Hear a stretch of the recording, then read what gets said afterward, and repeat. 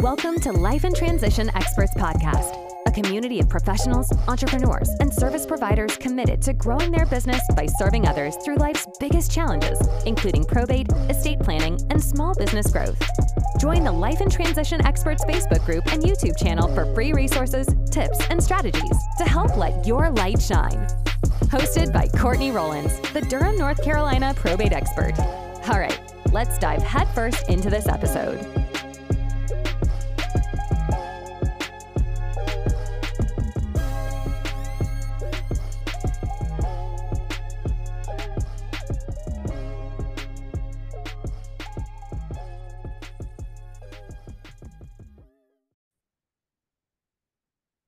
Senior transitioning specialist Philip Vinson, who has worked in the space of senior living in this world for over a decade, has convinced himself of two things about aging. One, don't get older. And two, if you do, be rich. Now, I know that's a sobering statements there, but really it is said based primarily in his experience seeing the trends, the experiences families are facing as family members get older and as family members need services and need care. He's seeing some of the challenges that are there. And that's what we're going to talk about today. So what's up, folks? What's going on? Courtney Rollins, Life in Transitions Experts Podcast, host here where we talk about, discuss topics related to those big, huge transitions in our life, particularly transitions such as perhaps you're dealing with the estate or the death of a loved one, and there's property and real estate that you need to deal with, and you're not sure how to deal with it there. Or perhaps you have a loved one that is transitioning and needs long-term care, but the house and the stuff in the house can present itself as a challenge. So that's particularly what we're going to talk about today. We're going to look at what to do when you or your loved one finds that they need long-term care, but they're not sure what to do with the house and the things and the stuff in the house. We're going to look at actually 5 things to consider.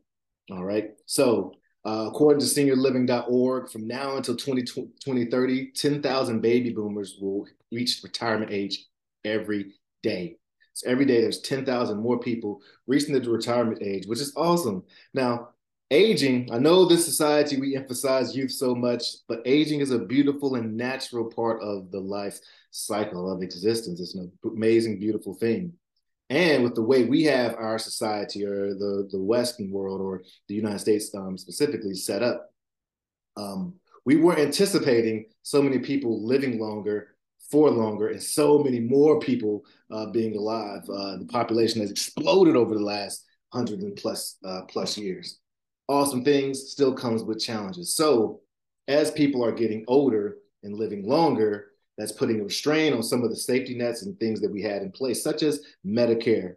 Medicare was designed that once you reach a certain age, you're going to be able to start, pulling from your Social Security and your Medicare to be able to take care of certain things. But now we've been facing the possibility of there not being funds there for folks who've been putting in, done their end of the bargain, putting it in during all the working times and years and ages, and now they're at a certain age, they may not be able to receive that. So this isn't a political issue. This is just the reality of what we're dealing with.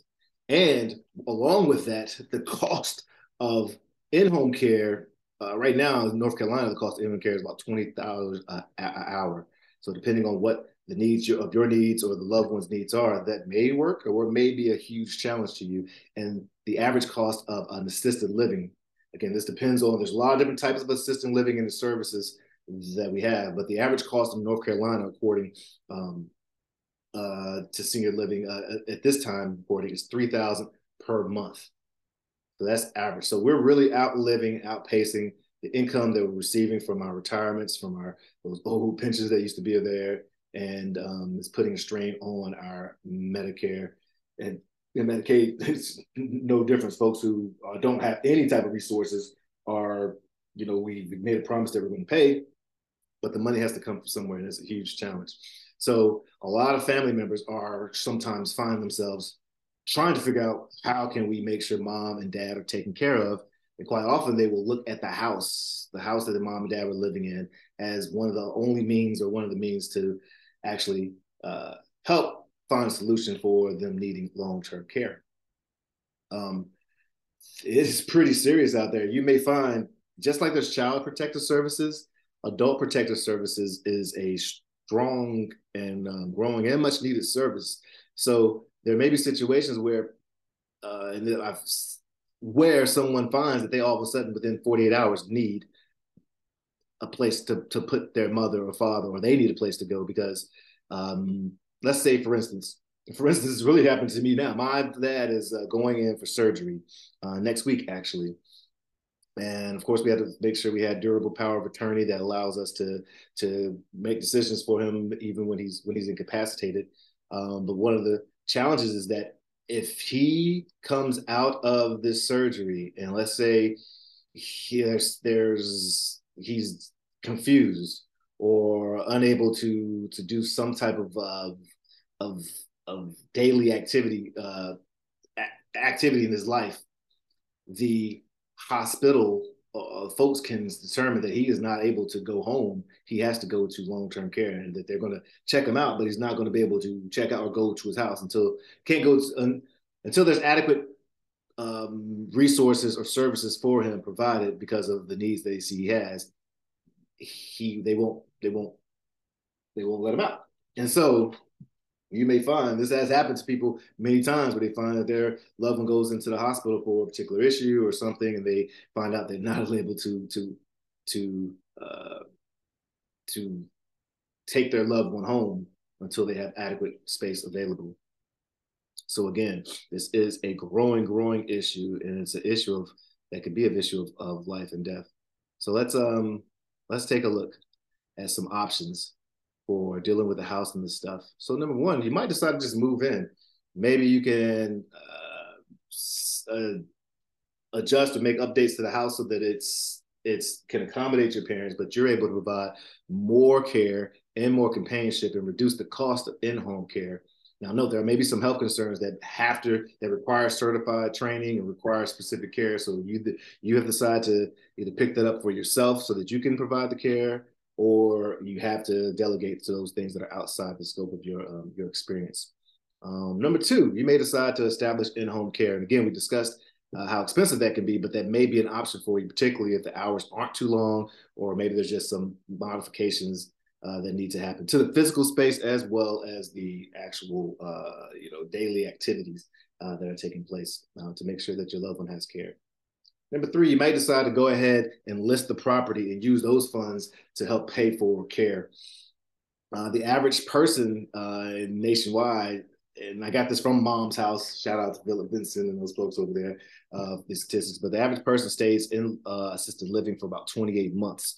So if the property or the house that they owned is able to be liquidated or sold and use those funds to pay, then that may be an option for you.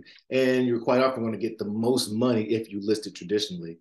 Now, please note that this does mean that you might have to make some repairs, clear out the clutter, get it ready for the viewings and the showings, which is normal part of the traditional sale, which actually could be a challenge too, though, if you have a house that's been lived in for a long time by a senior loved one, and or even just the challenges of dealing with the clutter that's in there. So just please note that you have to take into account some of the cost of the transaction, including time. There's often a real estate commission along there, the closing cost, and of course the rehab cost. But it may be worth it if you have time, which sometimes is not the case because, again, the longer our loved ones are going without the care they need, the more challenge it is on the more strain it is on their daily living and challenges it can be to their overall health. So the quicker mom and dad receives help, the better. And sometimes this option may not be as quick as we would all like. All right. And so number four, I really like because I love when people keep property. And so four is convert it to a rental to generate income. You may still move your family out or put them in, depending on how your properties or the house set up. Perhaps they move into a downsize or move into one section and you're renting out the other side, which can subsidize the cost for the in-home care or the long-term care if they have moved out. And it keeps the ownership of the property in your family, which is awesome. Now, you would be taking on the risk of being a landlord, but this actually might be a very viable option for you all as well. And then number 5 is sell for cash quickly. There's folks, professional home buyers like me at State Pro Service that can usually give you cash in your hand 2 to 3 weeks, within 2 to 3 weeks, sometimes a lot sooner than that, as opposed to the 3 to 6 month cycle that's connected to a traditional sale, which means your loved one gets their cash a lot sooner. Also, cash buyers often will take the property like we do as is, which means you get to walk in there and take whatever you and your mom and family members want or need. And we deal with all the other personal items that have accumulated over time. Now, the purchase price is quite often lower than a traditional sale because you're trading speed and convenience for a discounted price. However, like most cash buyers, we're not charging any closing costs. We pay all the closing costs and we don't charge a commission. So you do save in that way. And again, you're making sure mom and dad are getting that care as soon as possible.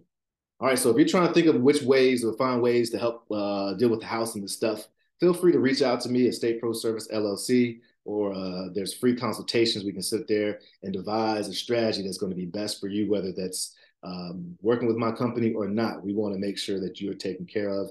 It really has become a mission for me as I've dug deeper into this world. And I'm so thankful for folks like Philip Vinson and Chad Corbett's and the Bill Grosses and the all folks, Bruce and Chuck from all the leads. Just so many great people out there that have turned their focus towards helping this population and people who are dealing with this population, navigate it in a hopefully humane and viable way. At any rate, would love that like and subscribe and all that good stuff. And feel free to reach out to me if you need any help or support, or if you want to be on the show. I look forward to I think we have Alicia Drew Halls coming up this Wednesday, but no telling when you're listening to this or watching this.